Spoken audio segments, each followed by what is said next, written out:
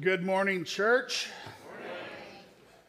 I am first and foremost a pastor, and I love the church. So I've only just become an itinerant. See, I can't even say the word. So I'll give you a quick introduction because I am a pastor and I do respect people's time. So the quick introduction is that this lady here joined with me in 1974, and if you do your math, you'll know we've been married 49 years. And so we are in our Jubilee. And we have called this the Jubilee Tour as we're in our Forerunner traveling the country and meeting folks just like you everywhere we go. We are church people to the core and have been in pastoral ministry. We were in pastoral ministry for 46 years. 2 years ago, this month, we turned our church over to somebody probably not unknown to this house, Paul Martini. And so he leads our church, our old church, New Life City, that Gail and I planted in the year 2000. And we're just stretching our wings and going around. So I'm going to talk to you this morning about the communion. All right? Like, wow. Everybody's just like, oh, I can't wait. But I understand that you do receive the communion weekly. And the word that's been going around in the country is that there's going to be a move of God surrounding the communion.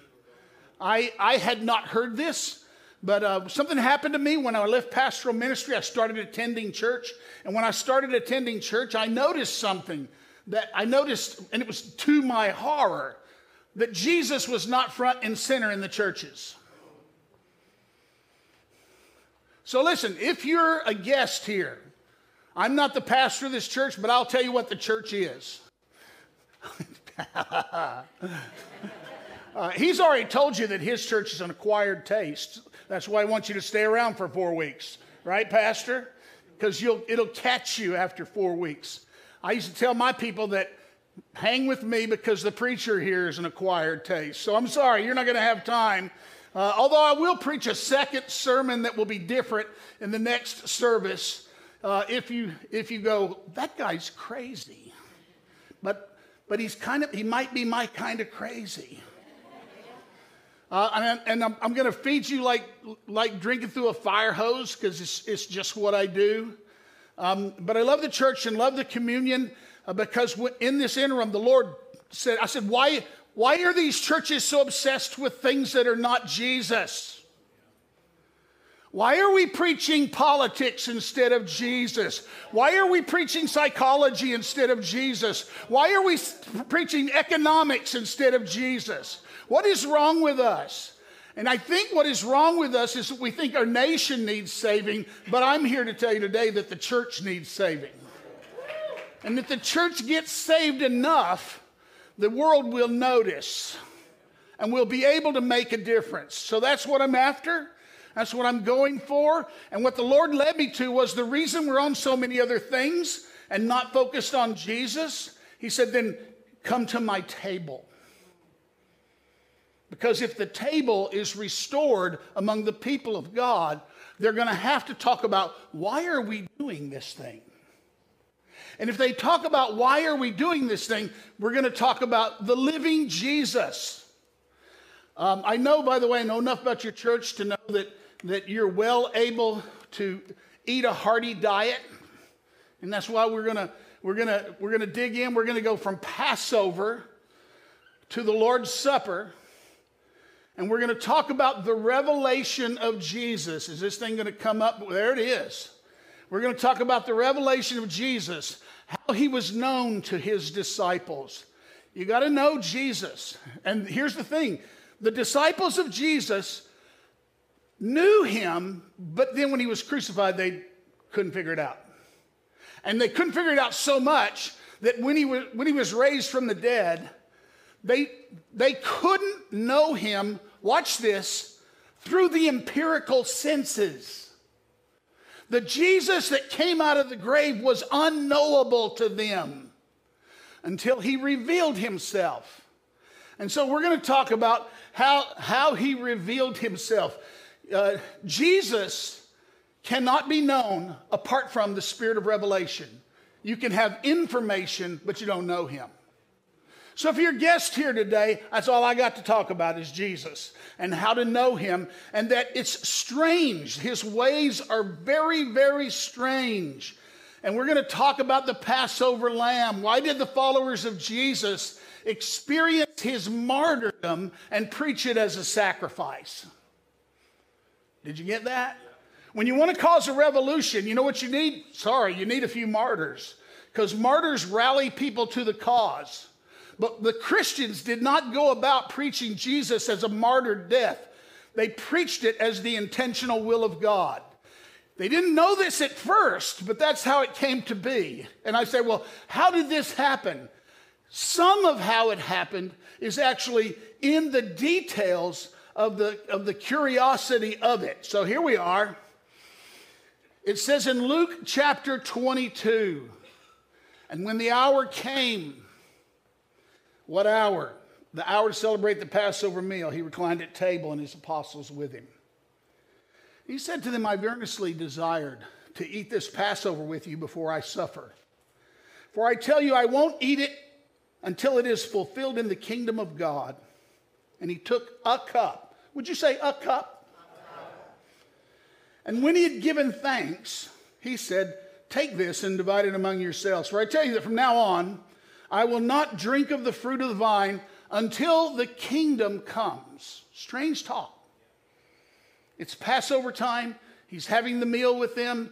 And he tells them that this bread and this cup I won't celebrate. I will not have another Passover until the kingdom comes. That's essentially what he's saying. And he took bread, and when he had given thanks, Eucharisteo, the word for Eucharist, he broke it and gave it to them, saying, this is my body, which is given to you. Do this in remembrance of me. And likewise, the cup. Say the cup. And after they had eaten, saying, this cup that is poured out for you is the new covenant in my blood. Here's a question. Got several questions in this sermon. Why does he mention two cups? Did you notice that? When you study the Lord's Supper, like we just took a cup. But Jesus, when he administered it, there was a cup, there was the bread, there was another cup. Some of you will know the secret answer to that. Anybody know the answer to that really quickly? It was a Passover Seder. In the Passover Seder, there are 4 cups of wine. I see this didn't translate like it should have, so I'll read it to you. Here's what happens. You mix the first cup. Now, you understand this. There's a Passover Seder. He said, I'm going to eat this Passover with you. And then they go to a Passover. If you ever go to a Passover, it's a meal in 4 courses. Those 4 courses surround 4 cups. So what I'm suggesting to you, what I'm not suggesting, I'm telling you plainly, is that he was having a Passover Seder with his disciples. And he did this thing with it. This thing he did, let me just see what it does. Okay, it's only going to give you a little bit.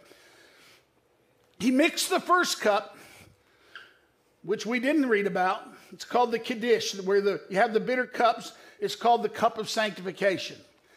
Since you don't have a slide, I'll spare you all these details, and I'll just tell you. The cups that we saw, we can learn from comparing other scriptures to scripture, and from the titles of how these things worked out.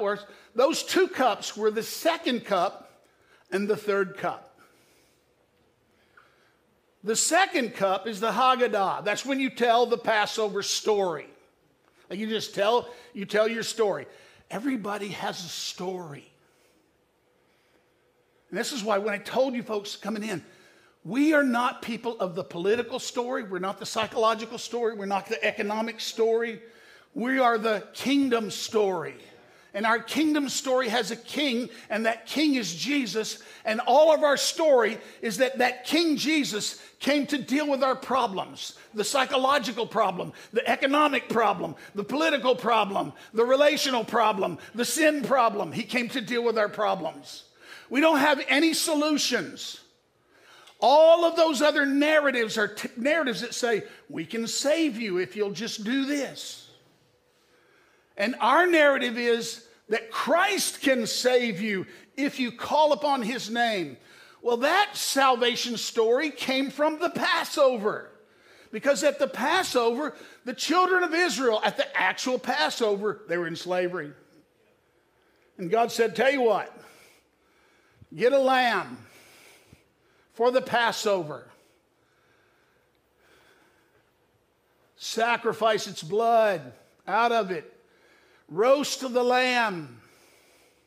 Take the blood of the lamb. Paint the doorposts of your house.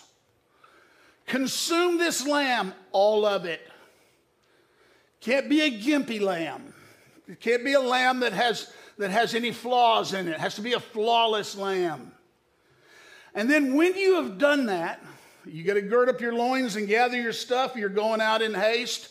We're going out of our slavery. We're going through the Red Sea. We're going to be delivered from the Passover, where the angel of death is coming to the houses of Egypt, and we're going to be saved. And so Israel was a salvation story from slavery. This was their whole story. And Jesus is re-celebrating the story of their deliverance from slavery. You with me? All right. Then they're going to come out. And what we have in front of us is Jesus inaugurating a new Passover and a new story. 1 Corinthians 5:7 says, for Christ, our Passover lamb, has been sacrificed. Now that was Paul writing after these events, and now he sees Christ himself as the Passover lamb. Well, it was this supper where this whole thing was instituted. It was this supper where it was introduced to them. The third cup is the cup of blessing. That's the cup that we saw. When Jesus took the third cup, that's when he said, this is the new covenant in my blood. Now, what he was doing when he said that, and they would have understood it, was all the prophets had been prophesying the day when God would come and bring a new covenant.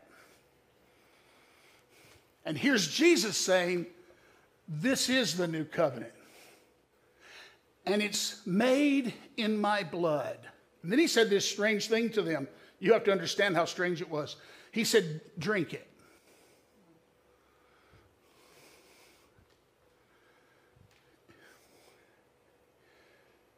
I just want you to know, no Jew ate their meat medium rare.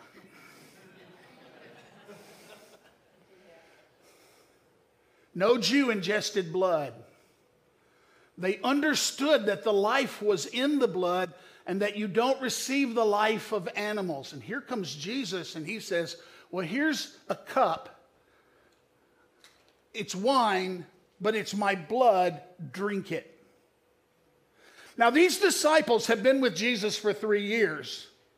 And they've been through many tests and they've been confused many times.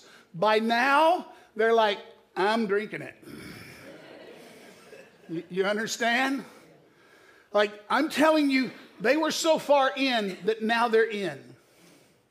Now they're going to do something they've never done.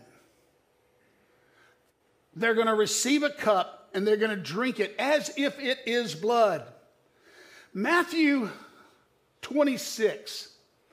I'll go here. And he took a cup. This is Matthew's version of the same thing. There's a reason I'm giving it to you. He makes the same vow and then the last few words of that sentence. And when they had sung a hymn, they went out to the Mount of Olives. Now, so when I was in a Baptist church, here we just knew this verse. And so what we would do is we'd take the Lord's Supper and then we'd sing how great they are, or what shall wash away my sins, nothing but the blood of Jesus. And then we'd go out. That was how we would do it. But they actually sang the Great Hallel. The Great Hallel was from the Psalms. They sang Psalm 115 to 118. And then they would drink the fourth cup. Now, scholars noticed something about this. Like, did they go out that day without finishing, oh, there's that word, the Passover liturgy? Y'all know what liturgy is? Let's say ritual. Liturgy is the order of service. So if somebody new comes in, I don't know your order of service, I have to ask the pastor, lest I create a bad manner thing, which guests have bad manners all the time because we don't know the manners of the house. Where Jesus comes here, and listen, I want you to know something. He's already wrecked the liturgy. I mean, he took bread and he said, this is my body. He took the cup and he said, this is my blood. And they're like, that's not in the ritual. But they're doing it anyway because it's Jesus. The mystery of Jesus is so fascinating, isn't he? He's so wonderful. And if we would just present Jesus in his wonder and glory and quit trying to reform people and reform the world, but proclaim the one who transforms the soul, oh, we'd do better.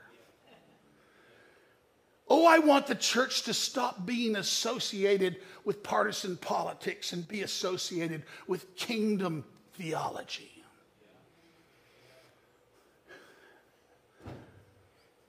Maybe a hint of an amen would have helped.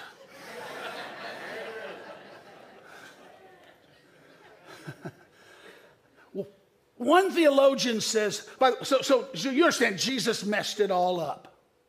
He just messed it all up. It was terrible.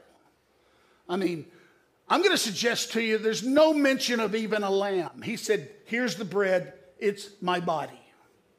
I would suggest to you that I think in his Passover, he says, with desire I've desired to eat this Passover. Now what he does is he reorders the Passover around himself. And if that bothers you, you should understand he had already reordered a whole lot of things around himself. He had already reordered Sabbath around himself and reordered temple around himself. He had called 12 disciples and reordered Israel around himself. He had been redefining everything that was in their life all the times that he'd been on this earth. And now at the end, he takes their highest, holiest celebration, the Passover, the thing that every year defines them as a people, and he's going to give you a new definition. Because Jesus came to bring a new exodus. The exodus not from the slavery of Egypt, but from the slavery of our own twisted hearts and lives. Professor William Lane, in his Gospel of Mark, he writes, the cup from which Jesus abstained was the fourth cup, which ordinarily concluded the Passover fellowship. Jesus had used the third cup associated with the promise of redemption to refer to his atoning death on behalf of the elect community. The cup which he refused was the cup of consummation. This is a theologian saying, yes, we suspect that Jesus ended the Passover experience by omitting the conclusion. You know, he prayed and never said amen. He just walked off. I'm going to tell you the end from the beginning. I think this was on purpose. I think Jesus kicked the end of the Passover down the road. Why? Because frankly, he had begun the Passover meal at a time when they didn't have it. And if he's going to be the Passover sacrifice, which he knew but they did not know, then the Passover could not be over. The Passover meal could not be over until Jesus had accomplished what he came to do. Now, people say, I don't know about that fourth cup thing. I don't know about that. That's strange. And I know it's strange because, you know, I'd never heard it preached before till I preached it. But I didn't make it up. I'll be like the preacher who said, I've got the receipts. I can show you the research where I got it from. Just because it had not been preached in the circles where I was didn't mean it hadn't been known by people down through the years. And so I was just in agony saying, what's wrong with the church? Help me be part of the solution of what's wrong with the church even after I gave up my church. Help me, Lord. Pressing in, I came to this text. This is Luke, same gospel. Most of my texts have been in Luke. Now Luke 22:39, same chapter. He went out, as was his custom, in the Mount of Olives, and the disciples followed him. And when he came to the place, he said to them, pray that you don't enter temptation. He withdrew from them about a stone's throw and knelt down to pray, saying, Father, if you're willing, remove this cup of consummation from me. Yes, I'm suggesting Jesus was very well aware of what he had done, and when he went out to the place to pray, his disciples learned what he had done by eavesdropping on his prayer. Somebody heard it. So Jesus leaves a cup on the table, goes into the place of prayer, and prays about a cup. It's kind of a clue.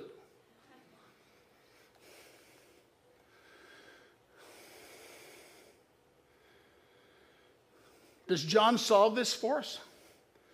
So just so you know, he goes out, and when he goes out, he goes to trial, and he's beaten, and then he's going to the cross, and as he's going to the cross, you know what they offered him? I think 3 of the Gospels tell us they offered him wine mixed with gall, which was a narcotic-filled wine. And as soon as he tasted and realized what it was, he wouldn't drink it. That was not what he came to drink. Remember Jesus when he says,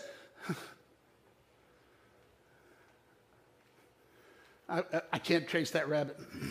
I don't have the time. John 19:28, after this.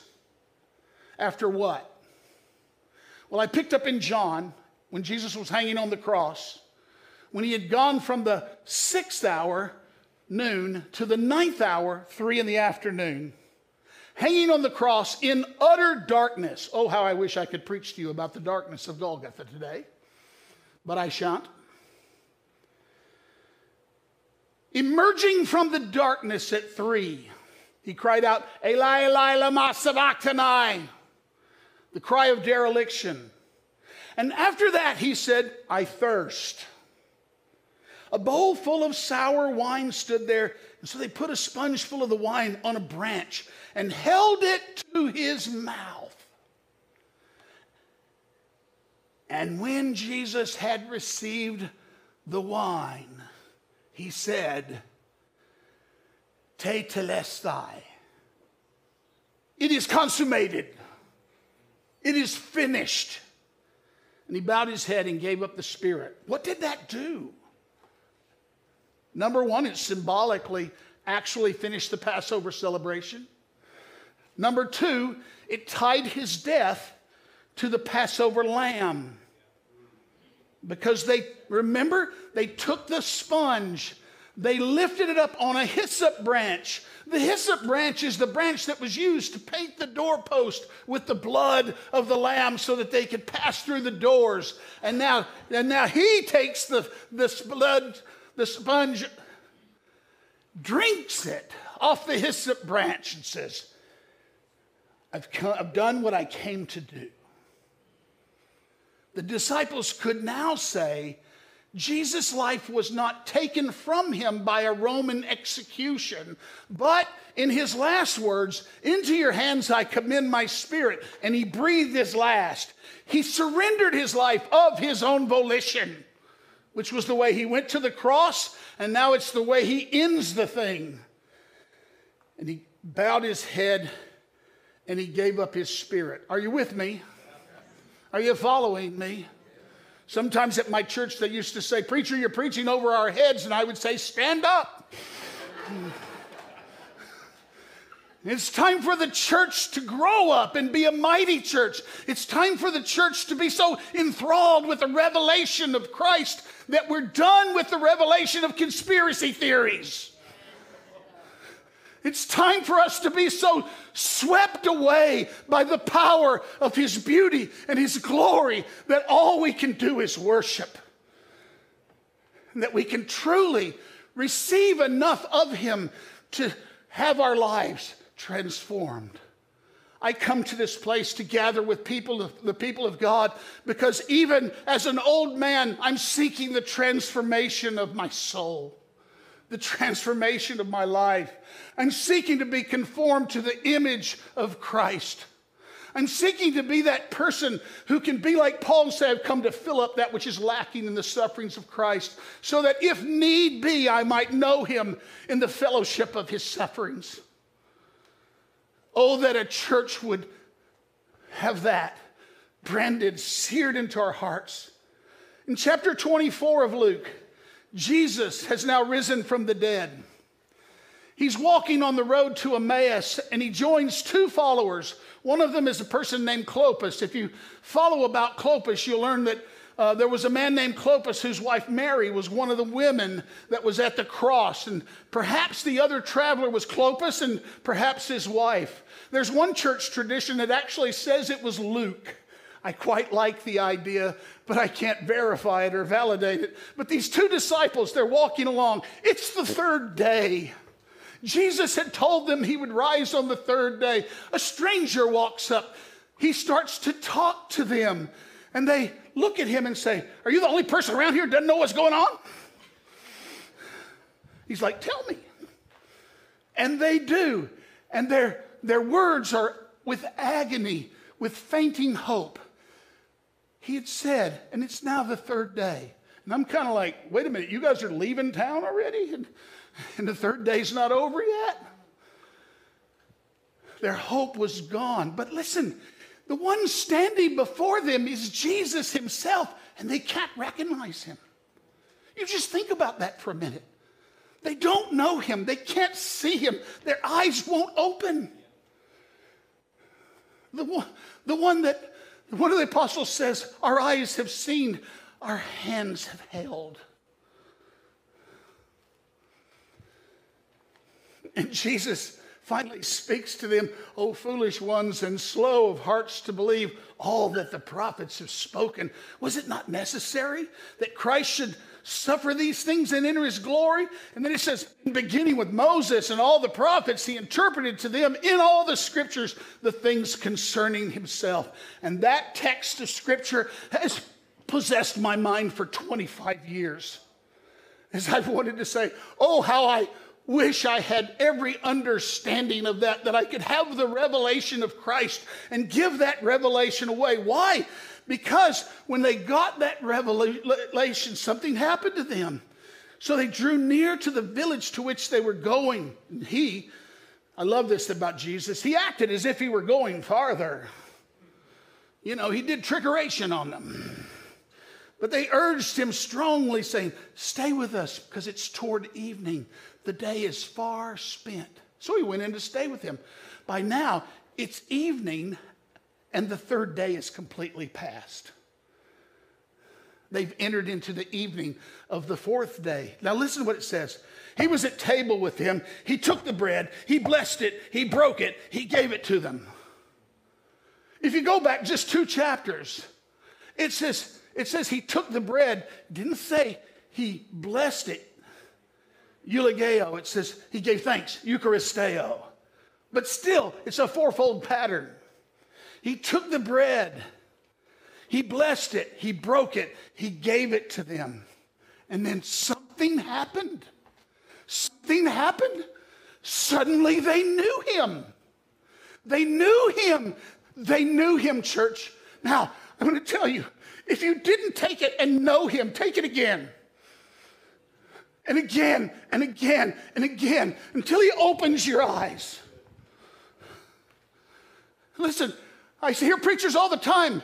I heard it I hear them all the time say, give a shout. We give a shout. do this, we do that, we do this other thing, we do this because we think we're going to have the encounter. Pray this prayer, we pray the prayer. Get hands laid on us, we get our hands laid on us. Jesus said, eat my flesh and drink my blood. And through this tangible thing, this offensive act, I'll reveal myself to you. And I will become one with you. When he did this, listen to what it says. And their eyes were opened. And they recognized him. And then this crazy word, he vanished out of their sight. I think there's a prophetic act in that. Because I think Jesus was here. Listen, it's not Passover. You know Passover's not till next year. It's just a few days after he had celebrated this thing. And here he is. He gives them this new thing. Which they soon learn to do as often as they meet, actually. Why? Because somehow God said, in the tangible, I'll meet you in the spiritual. I'll encounter you. He wants to be one with us. And their eyes were opened. There is one little side path, and it'll take me 30 seconds, but it has to be known. It says, and their eyes were opened. Well, where do we read something like that before? It's here. So when the woman saw that the tree was good for food and that it was pleasant to the eyes and that it was desirable to make one wise, she took of its fruit and ate, and she gave also to her husband, and he ate, and the eyes of them both were opened. And so in a moment, their eyes are opened to shame and nakedness and despair. The glory was gone, and they were exposed. And they sewed leaves together and made for themselves covering. When Jesus broke bread at Clopas' house,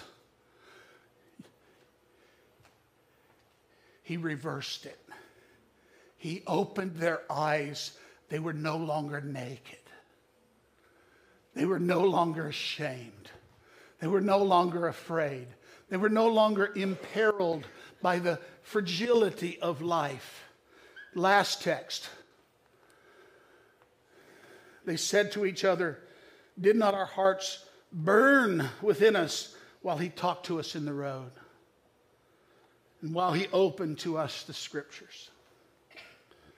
And they rose the same hour and they went to Jerusalem. And they found the 11 of those who were gathered together. And they said, the Lord is risen indeed. That's that old traditional statement. If you come from the high church tradition, the minister comes in and he says, Christ is risen. And the church says, it comes right here. And has appeared to Simon.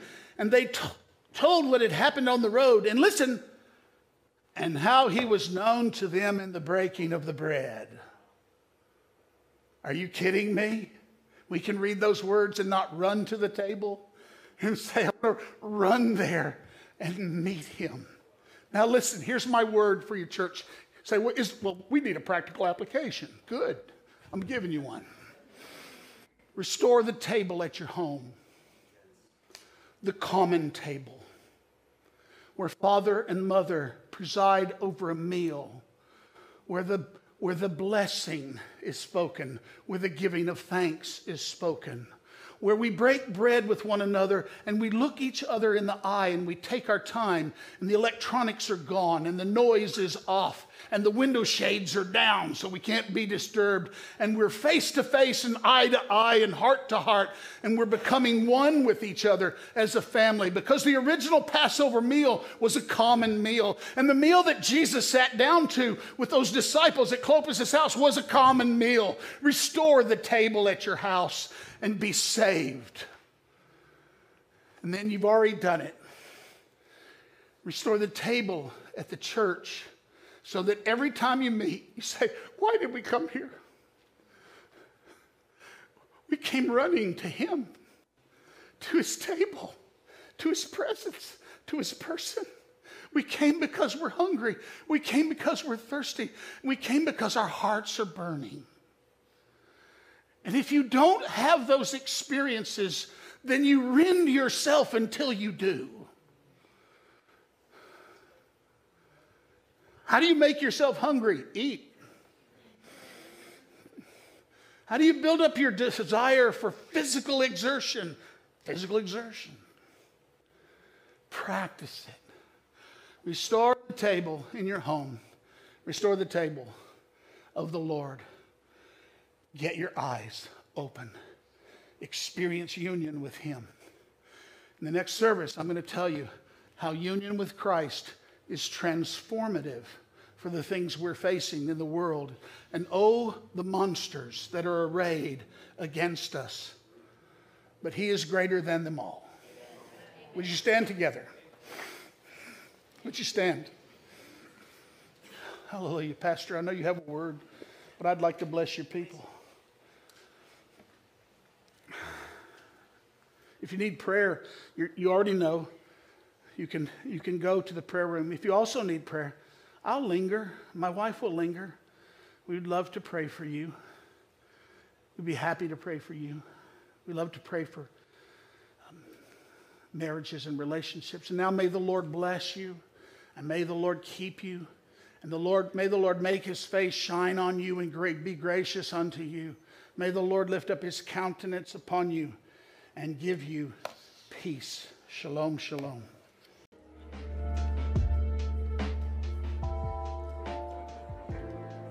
We thank you for watching with us. At Praise, our mission is to inspire, challenge, and transform people for generations to come. And we hope today's message can do just that. If you have any questions or would like to learn more about Praise, email us at info@praiseyork.com. If you'd like to support Praise financially, you can visit praiseyork.com/give. To stay up to date with sermons, events, and changes at Praise, make sure to like our Facebook page and subscribe to our YouTube channel.